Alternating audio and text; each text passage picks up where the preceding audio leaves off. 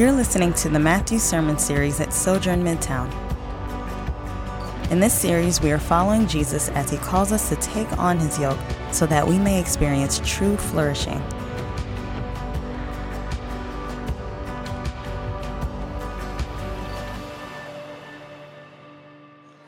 Peace be with you. Today's scripture reading is Matthew 14:22-36. If you don't have a Bible, you can follow along in your bulletin or on the screen behind me. Hear the word of the Lord. Immediately, he made the disciples get into the boat and go ahead of him to the other side, when he dismissed the crowds. After dismissing the crowds, he went up on the mountain by himself to pray. Well into the night, he was there alone. Meanwhile, the boat was already some distance from land, battered by the waves because the wind was against them. Jesus came toward them, walking on the sea very early in the morning. When the disciples saw him walking on the sea, they were terrified. "It's a ghost," they said, and they cried out in fear. Immediately, Jesus spoke to them. "Have courage, it is I. Don't be afraid." "Lord, if it's you," Peter answered him, "command me to walk to you on the water." He said, "Come." And climbing out of the boat, Peter started walking on the water and came towards Jesus. But when he saw the strength of the wind, he was afraid, and beginning to sink, he cried out, "Lord, save me." Immediately Jesus reached out his hand, caught hold of him, and said to him, "You of little faith, why did you doubt?" When they got into the boat, the wind ceased. Then those in the boat worshipped him and said, "Truly you are the Son of God." When they had crossed over, they came to shore at Gennesaret. When the men of that place recognized him, they alerted the whole vicinity and brought to him all who were sick. They begged him that they might only touch the end of his robe, and as many as touched it were healed. This is the word of the Lord. You may be seated. Well, peace be with you. All right. Wow, it is good to see you all. You all should give yourself a round of applause for springing forward, all right? Celebrate the small successes in life. And I just want to praise the Lord for our worship team. I mean, they got here, 6:30? Wow. Amen. Praise the Lord. All right. Well, my name is Jamal, if you are a first-time guest, and I have the pleasure of just opening up the Word today and presenting what the Lord has written here to you. I pray that a song would be sung and a word spoken that will enrich your life in Christ Jesus. I'm going to pray, and then we're going to get to it. Father, thank you so much for this opportunity to speak your word. I pray, Father God, that you would meet the person today who is just reaching out for the hem of your garment. The ones, Lord, who just come desperate for you. And I pray for those who are in the crowd who's not desperate, who are just here, that you would awaken our hearts, that you would make us alive to you and present to your realities. Thank you for Sojourn Community Church. Thank you for the Universal Church. I pray, Lord, that you would just work in your bride. I pray for those who are just riddled with fear as the coronavirus and other sicknesses and other things are just pressing upon their heart this morning, that we would hear your word tonight, today. Have courage. It is I. Shepherd us, Lord. Speak, for your servants are listening. In the matchless, wonderful name of Jesus Christ, we do pray. Amen. Well, I am really humbled and excited by today's passage. And I think that this sermon and this passage has the potential to change your life in Christ Jesus today. I think that this passage and this sermon has the potential through the Spirit, not by might nor by power, to change your perspective, to change my perspective, to root us as a church in ways that we may not be rooted. And so I'm just going to ask you to just open your ears and open your eyes, and even though you lost an hour last night, to just be gritty and press through with me, all right? Because I really sense in the Spirit today that the Lord wants and will bring life transformation to a number of people today. And so as we start and as we look at this amazing passage and this amazing Savior that is displayed in this passage, I just want to share a time in which I was in a physical storm. It was with my parents. We got off a flight. We were in Florida, in a city in Florida, and there was a tropical storm. And it was, to this date, the worst storm I had ever been in. And it just came out of nowhere. I remember being a kid behind in the backseat, had an angle to see my father's face.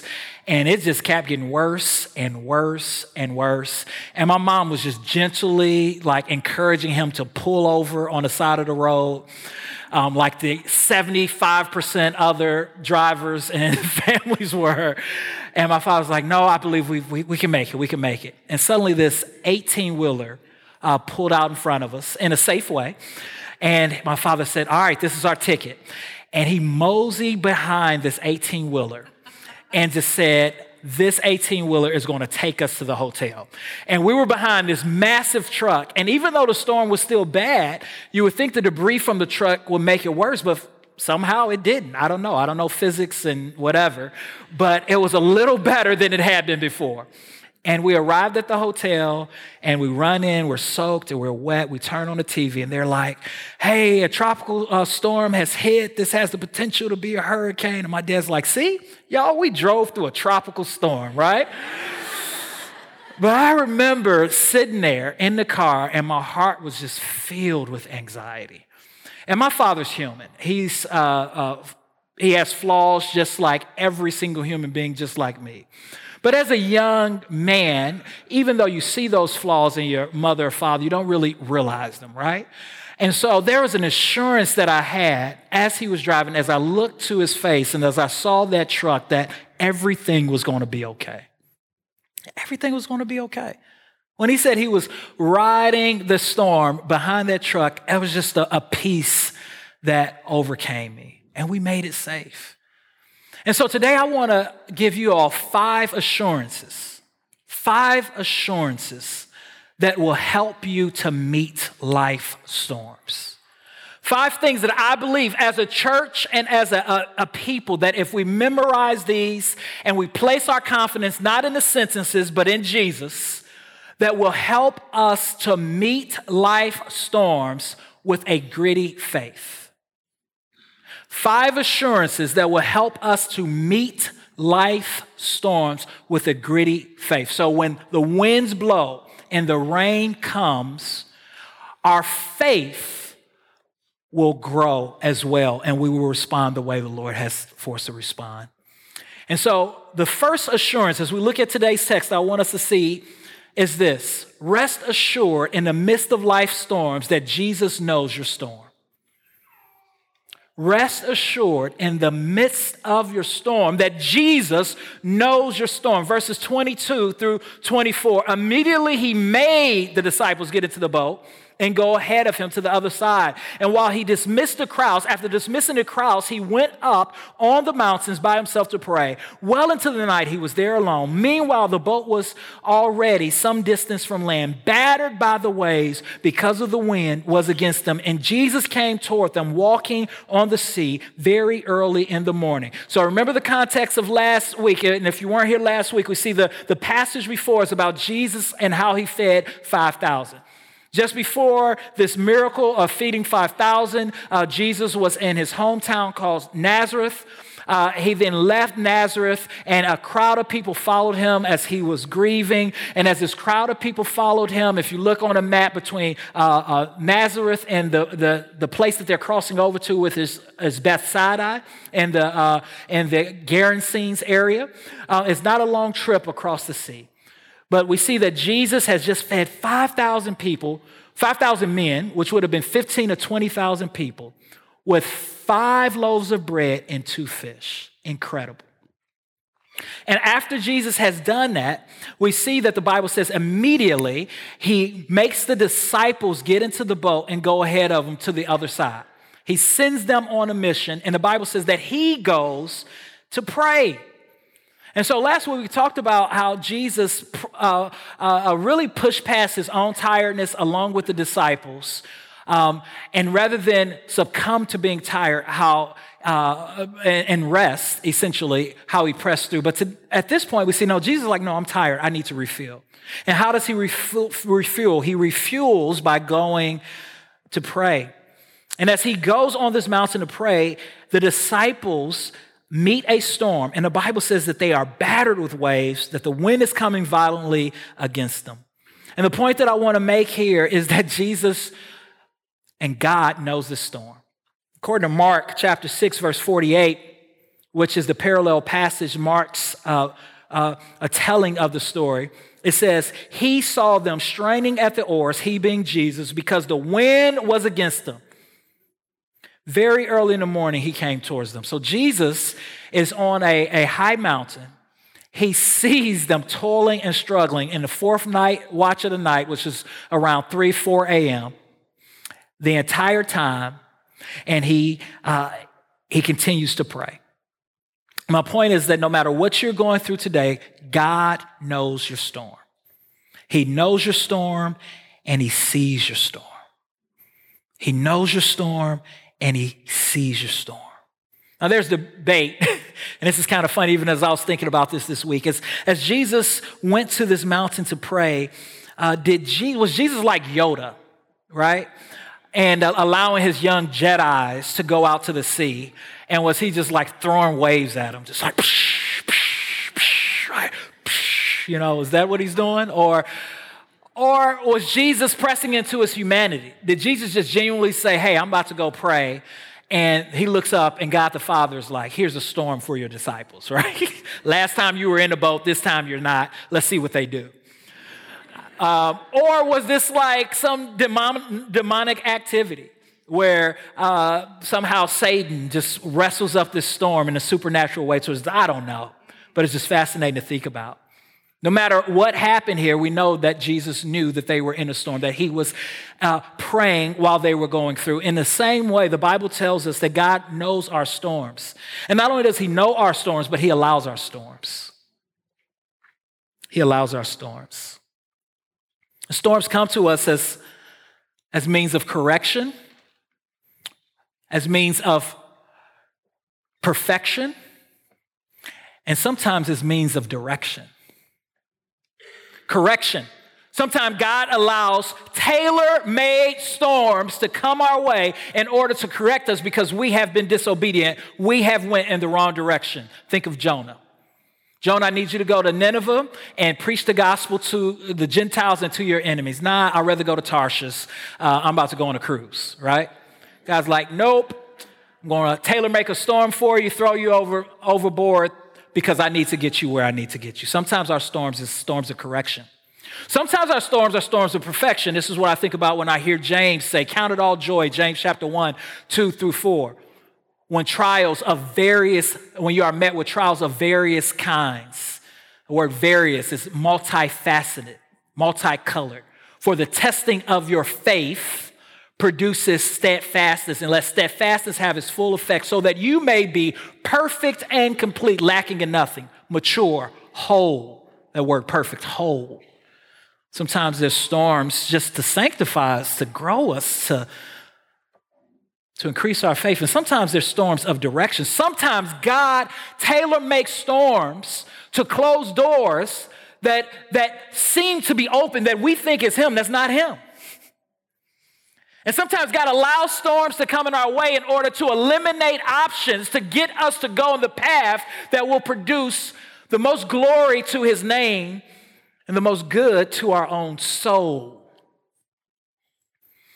But regardless of the storm, there is an aspect in which we need to acknowledge that God allows it. And I know for some of us here, that is the hardest and the worst thing you could hear this morning. Pastor Jamal, this storm that I'm going through just seems evil. It seems malicious. I wouldn't wish this on my worst enemy. How could God, if he's loving and compassionate and merciful and good, allow me to go through this? And so I don't say this lightly and I don't say this easily. I have been there wondering, God, how is this happening? Why are you allowing this? But we ought to remember that storms did not enter into this world until we as human beings rebelled against God.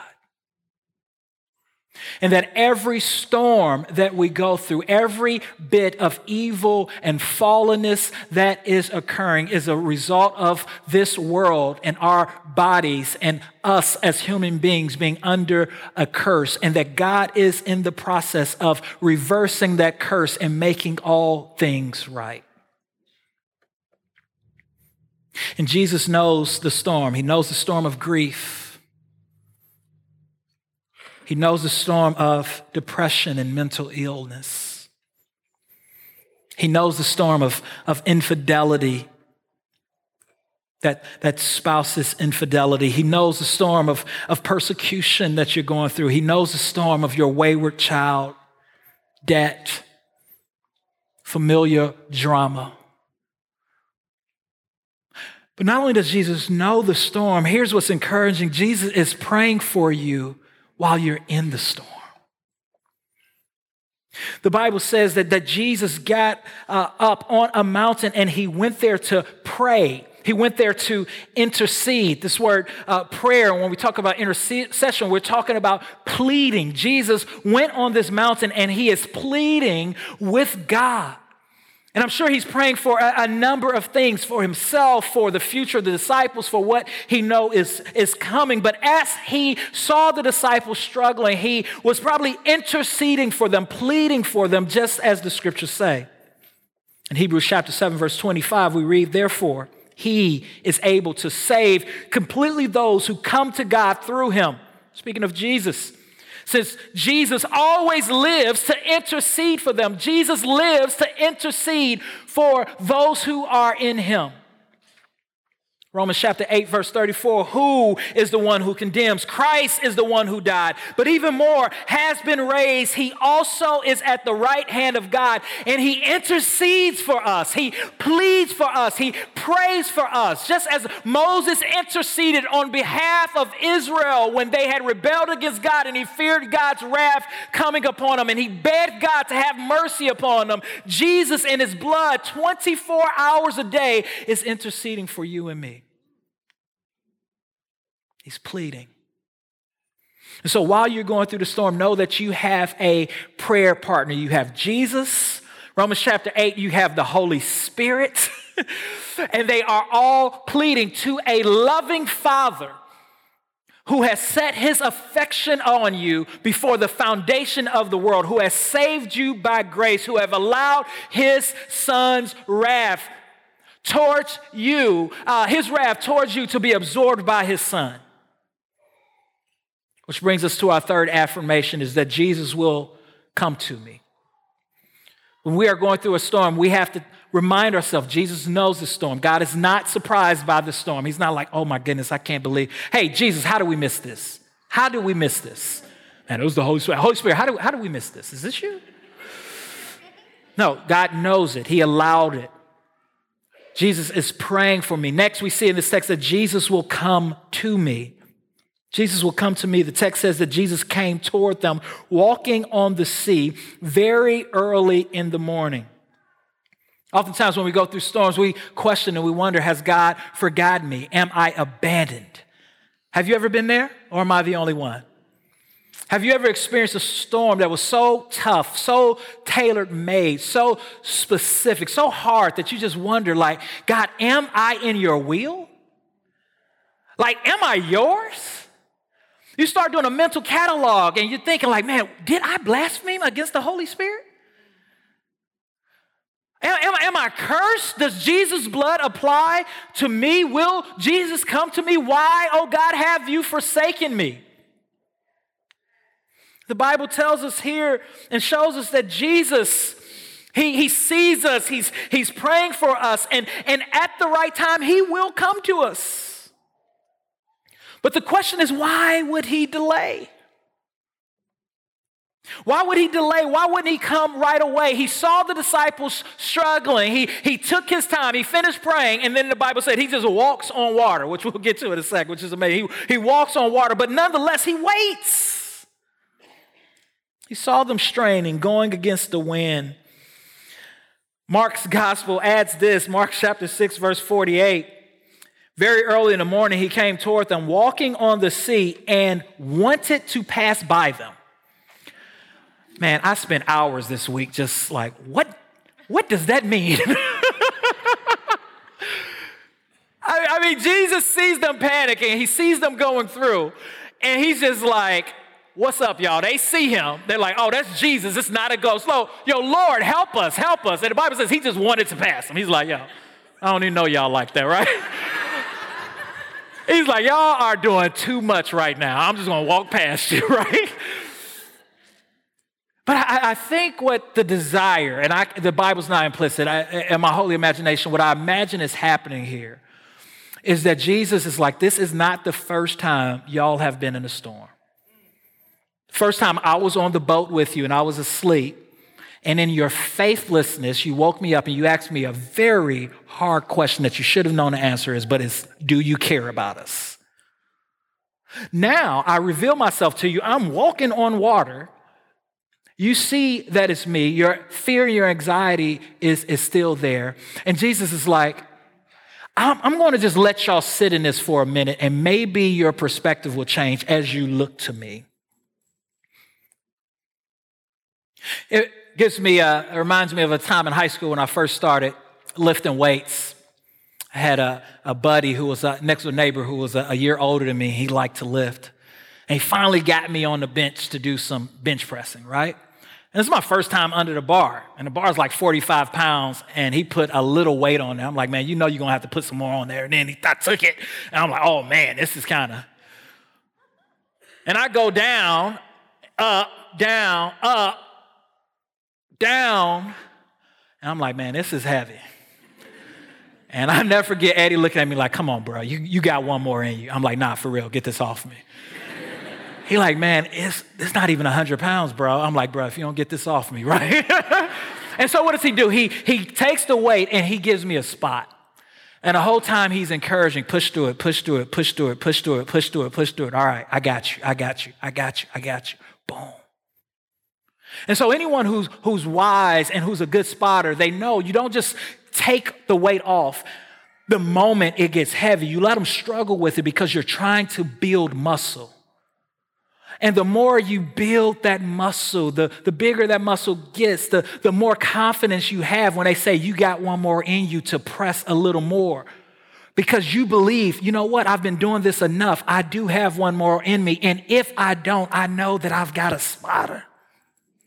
I've got somebody behind me that's willing to stoop down and to give me that lift that I need. And Jesus here is spotting the disciple. He acts as if he's about to walk past them.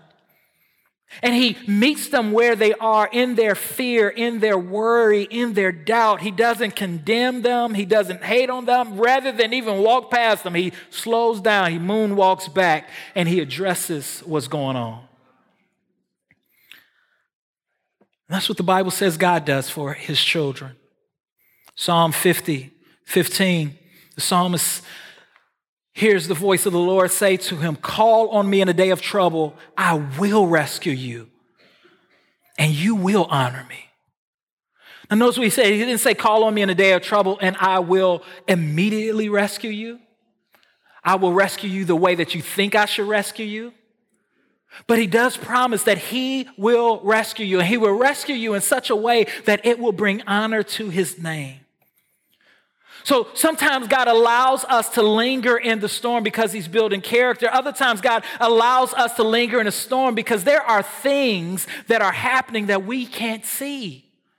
At any given time, with one single simple action, God can be doing 100,000 things. Not only in our life, but in our cousin's life, and Nuke and Bebe's life, and your co-worker's life. And we're sitting here wondering, like, God, get this off me. This is too heavy. God's like, I know, but it's not about you right now. People are watching you in the struggle. Your tears is ministering to people. People are seeing something in you that you're not seeing in yourself. There is a grit that is actually healing. And then sometimes God allows us to go through because there's something happening in the spiritual realm that's mysterious.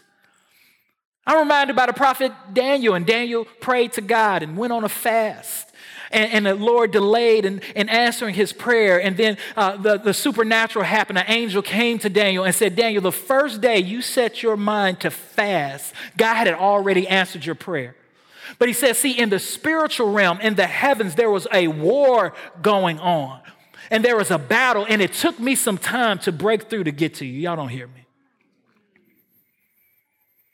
Sometimes we're going through stuff, and I don't even understand all of what that means, but mysteriously in the spiritual realm, there are things that are taken. There is a war that is happening, and God is saying, be gritty by placing your confidence and your eyes on Jesus. And trust the process. Well, how can we trust the process? Well, I think part of the reason we could trust the process is because of how Jesus revealed himself here to the disciples. In verse 27, immediately Jesus spoke to them, have courage, it is I, don't be afraid. Another way to translate this is don't be afraid, I am. I am. Don't be afraid, Jesus came and said, I am.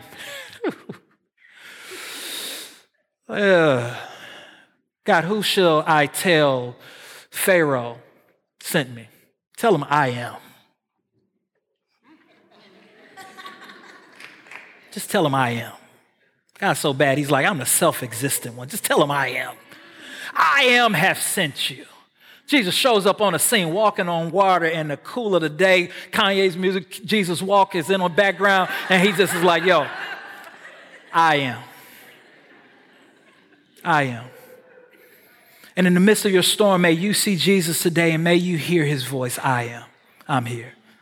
The self-existent one is here. The one who can provide all of your needs according to my Father's riches and glory, I'm here. The one who gives a peace beyond comprehension, I am. The one who restores your soul, he says, I am. He says, I am here. He says, you're divorced, you're not dead, I am. You're broken, but you're not damaged, I am. You're sad, but I'm the one who turns ashes into beauty. I am. I am present. I'm with you. I'm walking on your waves. Your problem is a staircase to me. I am.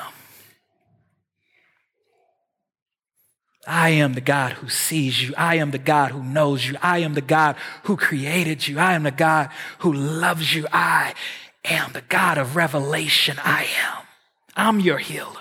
I'm your hope.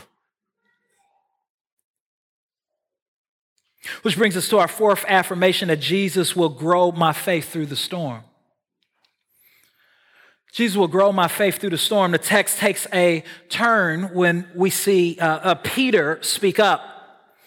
I love verse 28. Lord, if it's you, Peter answered him, command me to come to you on the water. This is Peter. I love Peter. Peter, the apostle with the foot-shaped mouth. Peter says, Lord, if this is you, bid me to come. And he says, come. People give Peter a hard time. I like Peter. Man. Peter's about it. Peter is gritty. I mean, Peter has moments of just genius, and then like a chapter later, he is being rebuked and called Satan. I like Peter. Get thee behind me, Satan, right, Peter? Because I feel like Peter sometimes, right? You have those moments, you're like, man, praise the Lord. And then the next day, you're like, man, what was I thinking, right? And Peter here in the same passage has both experiences. Peter walks on water.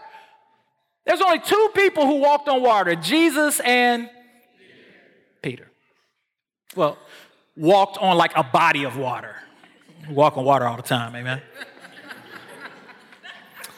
Y'all so silly, amen. Peter walks on water. He comes to Jesus. The Bible says, in climbing out of the boat, Peter starts walking on the water and came towards Jesus. Verse 30, but when he saw the strength of the wind, he was afraid, and beginning to sink, he cried out, Lord, save me. Peter gets afraid, and we can understand that. Wind is crashing, it's blowing, and he takes his eye off of Jesus. He forgets Jesus' promise that if he is courageous, that he will meet him in that. He forgets that Jesus has summoned him to come. He gets afraid and he begins to sink. And that's us on a day-to-day basis. We start off the morning good, and by the middle of the day, we feel like we're sinking. One phone call, one bad look, one finger from a driver in front of us, one full pamper, right? We begin to sink. Look at verse 31. Immediately, Jesus reached out his hand. He caught hold of him and he said to him, you of little faith, why do you doubt? What Jesus is doing here is he's growing Peter's faith. The first time Peter's in a storm, Jesus is on the boat with him. Jesus is near him. And he sees that Jesus is near, even though he doesn't feel him. This time, Jesus is far off, and he thinks Jesus has abandoned him, forgotten, but Jesus shows up. And this time, rather than Jesus get on top of the boat and say, peace, be still, he doesn't even speak to the wind. It's just as soon as he gets on boat, it just stops. And this is sanctification. This is growth. This is a picture of the Christian life. God is constantly growing our faith, one thing after another. This is the first time in Matthew's gospel that the disciples are going to conclude that Jesus is the Son of God. I mean, they've seen him heal lepers. They've seen him open blind eyes. They've seen him open deaf ears. Peter have seen Jesus heal his mother who has a huge fever. They've seen all of this, but it takes this. Not the feeding of the 5,000 from a little boy's lunch. It takes this. It takes Jesus walking on water and Jesus calming the sea by stepping on the boat for them to be like, oh, snap, this is the Son of God. God knows what it takes to take you from where you are, and I know we think that we are somewhere that's deeper than we are. God knows exactly where we are, and he tailor-makes storm after storm, situation after situation, so that we can see our true selves in reality. Because when we get saved, we think we see reality, and we start walking a little bit, and we're like, man, I'm a Christian now. Yo, I know a verse. I read a couple verses, and then we're correcting everybody around us. We're dropping the Bible. We're like, man, I pray all day. That's all I do. I pray without ceasing, right? And then we're correcting pastors, community group leaders, friends, parents. We're condemning the way we were raised, right? And then all of a sudden, a storm happens. And it's a month later, I'm not sure I believe. What do I believe? And God's like, man, I just had to humble you. This is a tailor-made storm. This is a butt whooping that is tailor-made for you.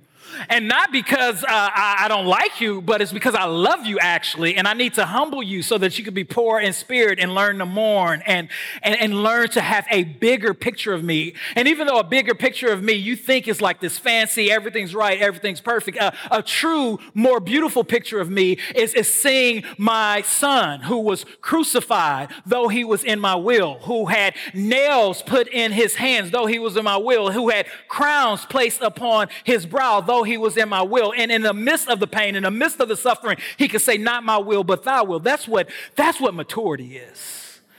It's being able to go through something, have everything that you know rocked, have the pain like you've never experienced it, and even in the midst of your lament and your pain, somehow be able to utter the words, Lord, would you please stop this? But if you don't, you're still God. And this is sanctification. This is Peter. After Jesus is resurrected from the dead, it's not going to stop for Peter. Peter is a mature apostle. Goes to Galatia. Galatians chapter 2 gets rebuked by another apostle because he's living a hypocritical life. We will experience God's sanctifying, intentional, storm-creating hand until we die. Because until we die, we are imperfect human beings.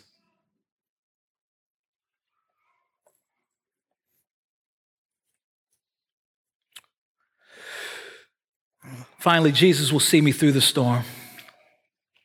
Jesus will see me through the storm. If we're going to meet life storms with a gritty faith, we have to rest in the assurance that Jesus will see me through the storm. Not might, he will see me through the storm. In the midst of that child's illness, in the midst of your loneliness, and the midst of your questions about how you've been created and made and your desires, Jesus will see me through the storm. He will see me safely home. I love this. Peter's sinking and he cries out, Lord, save me. Lord, have mercy upon me. Oh, I love verse 31. Do you see it? What's the first verse in 31 in your translation? Woo! Jesus immediately, for whatever reason, he doesn't wait this time. He doesn't just kind of walk past him. He's like immediately. He knew that Peter was at his wit's end. Immediately here, he picks him up. And he speaks to him, you of little faith, why do you doubt? And I don't think that he was shouting at him. I don't think this is him scorning him. I think this is an invitation, a bigger brother talking to a smaller brother. This is a generous Savior talking to a sinner that he is redeeming by grace. Oh, man, why'd you doubt? Why'd you take your eyes off of me? I got you. 3 quick applications. First is that a gritty faith gets out of the boat when Jesus commands. If we're going to have a gritty faith in the midst of our storm, we need to get out of the boat when Jesus commands. When Jesus commands. Some of us, the Lord is wanting to grow our faith, is wanting to show us him in a deeper, more intimate level, and we're staying in the boat because we're afraid. And I want you to see this Jesus who's saying, listen, in the midst of your storms, in the midst of your if you just trust my voice, if you obey what I've called you to do, if you step out on faith, you will see me work in ways that you've never seen before. And you may fail, you may stumble. It's a part of the process, but step out of the boat. Step out of the boat and share your faith. Step out of the boat and go and get that friend who is wandering away from the faith. Step out of the boat and serve the church in a new way and stop being insecure. Step out of the boat and repent to your spouse and swallow your pride and show vulnerability. Step out of the boat and sign up for a ministry where you have to be vulnerable and let people in like Restore or community groups. Step out of the boat and be obedient. Step out of the boat and follow through with your commitment to steward your finances well and to give to the church even though things are tight. Step out of the boat.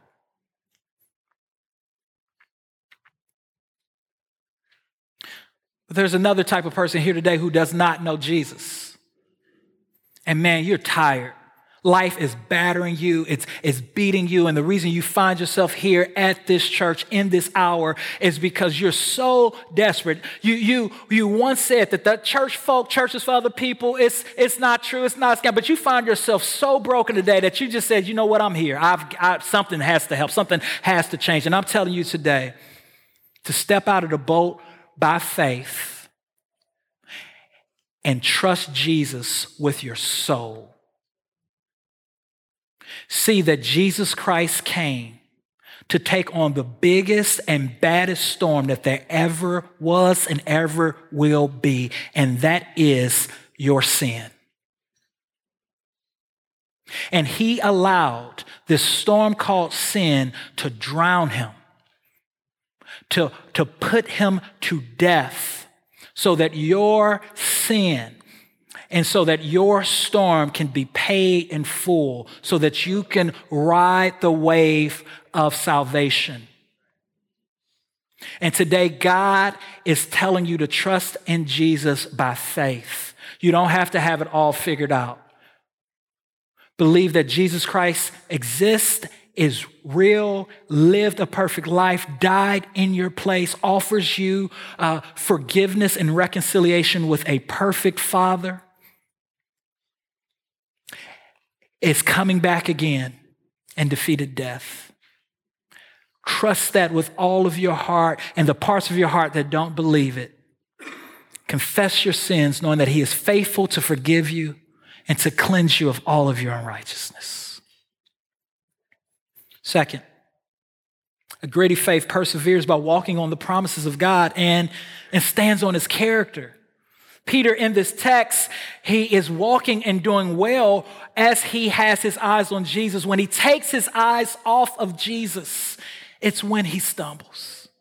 And some of us are just wrestling, and our faith is at an all-time low, and we're given into sin, and we're pessimistic, and we have a form of godliness, but we're denying its power. We're just going through the motions to be accepted by our Christian friends. And what we have done is we have taken our eyes off of Jesus, and we have allowed the waves of doubt to control us.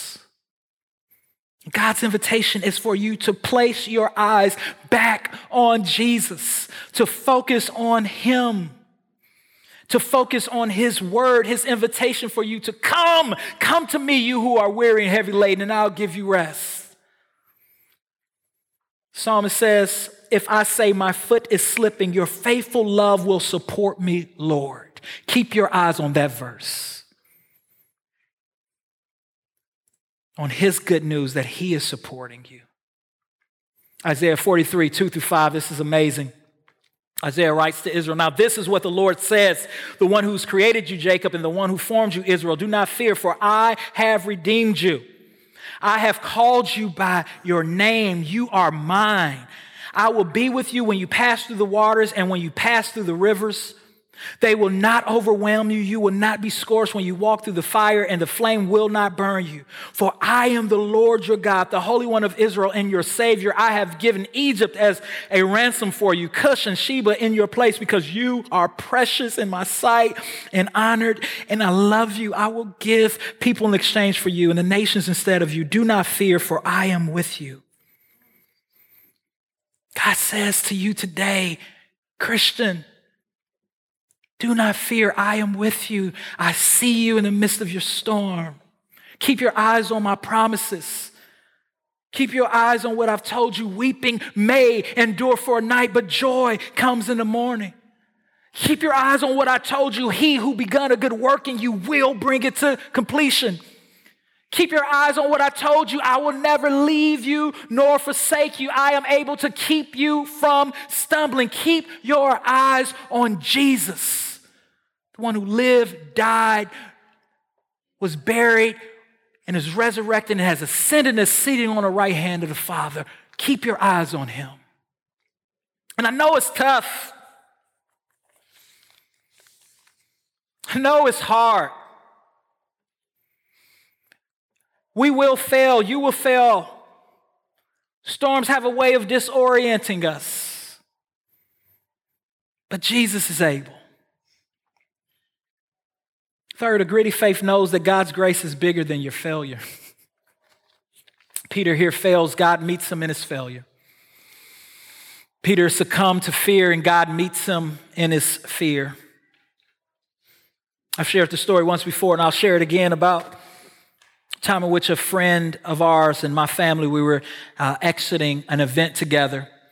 And there was a tornado warning, and it just came through and tore up a lot of things, and it stopped raining, and we're there. They have, at the time, had more kids than us, and they say, hey, we're about to go out to the parking lot. We'll see you all later.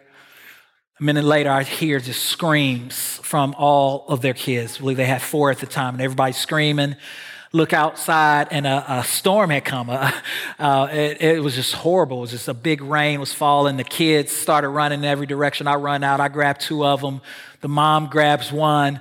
My friend grabs his son. We all come back inside soaking wet. And I see the father get on one knee with his son, and he looks at him, and he says, son, why? why did you let my hand go in the storm? Why did you run like that? And the son said, Dad, because I was afraid. And the father said, man, when you're afraid, that's not when you run away from me. That's when you run to me. And all of us are tempted when we're afraid, tempted when things seem to be falling apart to run away from God. And God is saying, I am your loving Father. That's not when you run away. That's not when you cut and bail. That's when you come to me. And God is inviting you not with a voice of shame or condemnation, but to run to him today. With all of your fears, all of your doubt, all of your guilt, all of your shame, all of your pain, all of your apathy, all of your questions, run to him in the midst of your storm. Allow him to put his arms around you and hear what he has to say to you today if you are in Christ. And here's what he has to say to you. I love you.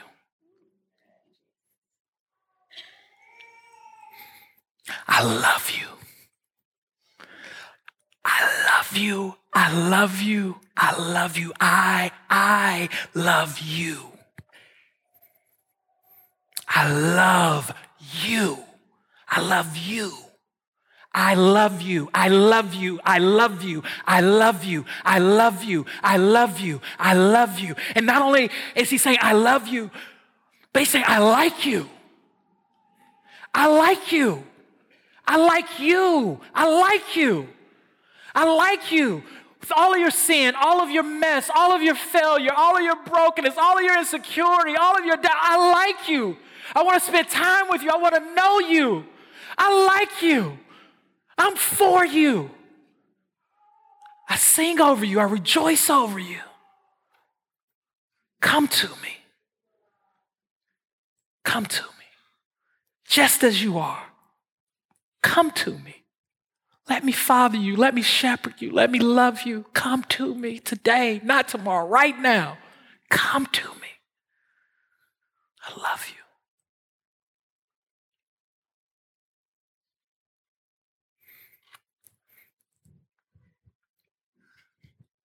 And every Sunday we take a meal together called communion that reminds us of this radical, incredible love that we're loved with. On the night when Jesus was betrayed, he took bread, he gave thanks, and he broke it. He said, this is my body broken for you. In the same way, he took a cup and said, this cup is the new covenant of my blood shed for you. As often as you eat this bread and drink this cup, you proclaim the Lord's death until he returns. And Christian, as you take this meal today, I just want you to remind you that sanctification is a process. It's a process in which we are active to live obedient and to fight sin, but it's also a process in which we're passive, in which the Lord is working his goodwill in us and through us and teaching us to say no to ungodliness. And as you take this meal, I want you to celebrate the fact that just like Peter, God is for you. And he's waiting for you. He's patient with you. He's not waiting on the other side of you coming through. He is walking through the storm with you every step of the way. Those of you in the front, you can come to the front. Those in the back, you can go to the back. Gluten-free, alcohol-free communion to my left. Christian, let's eat.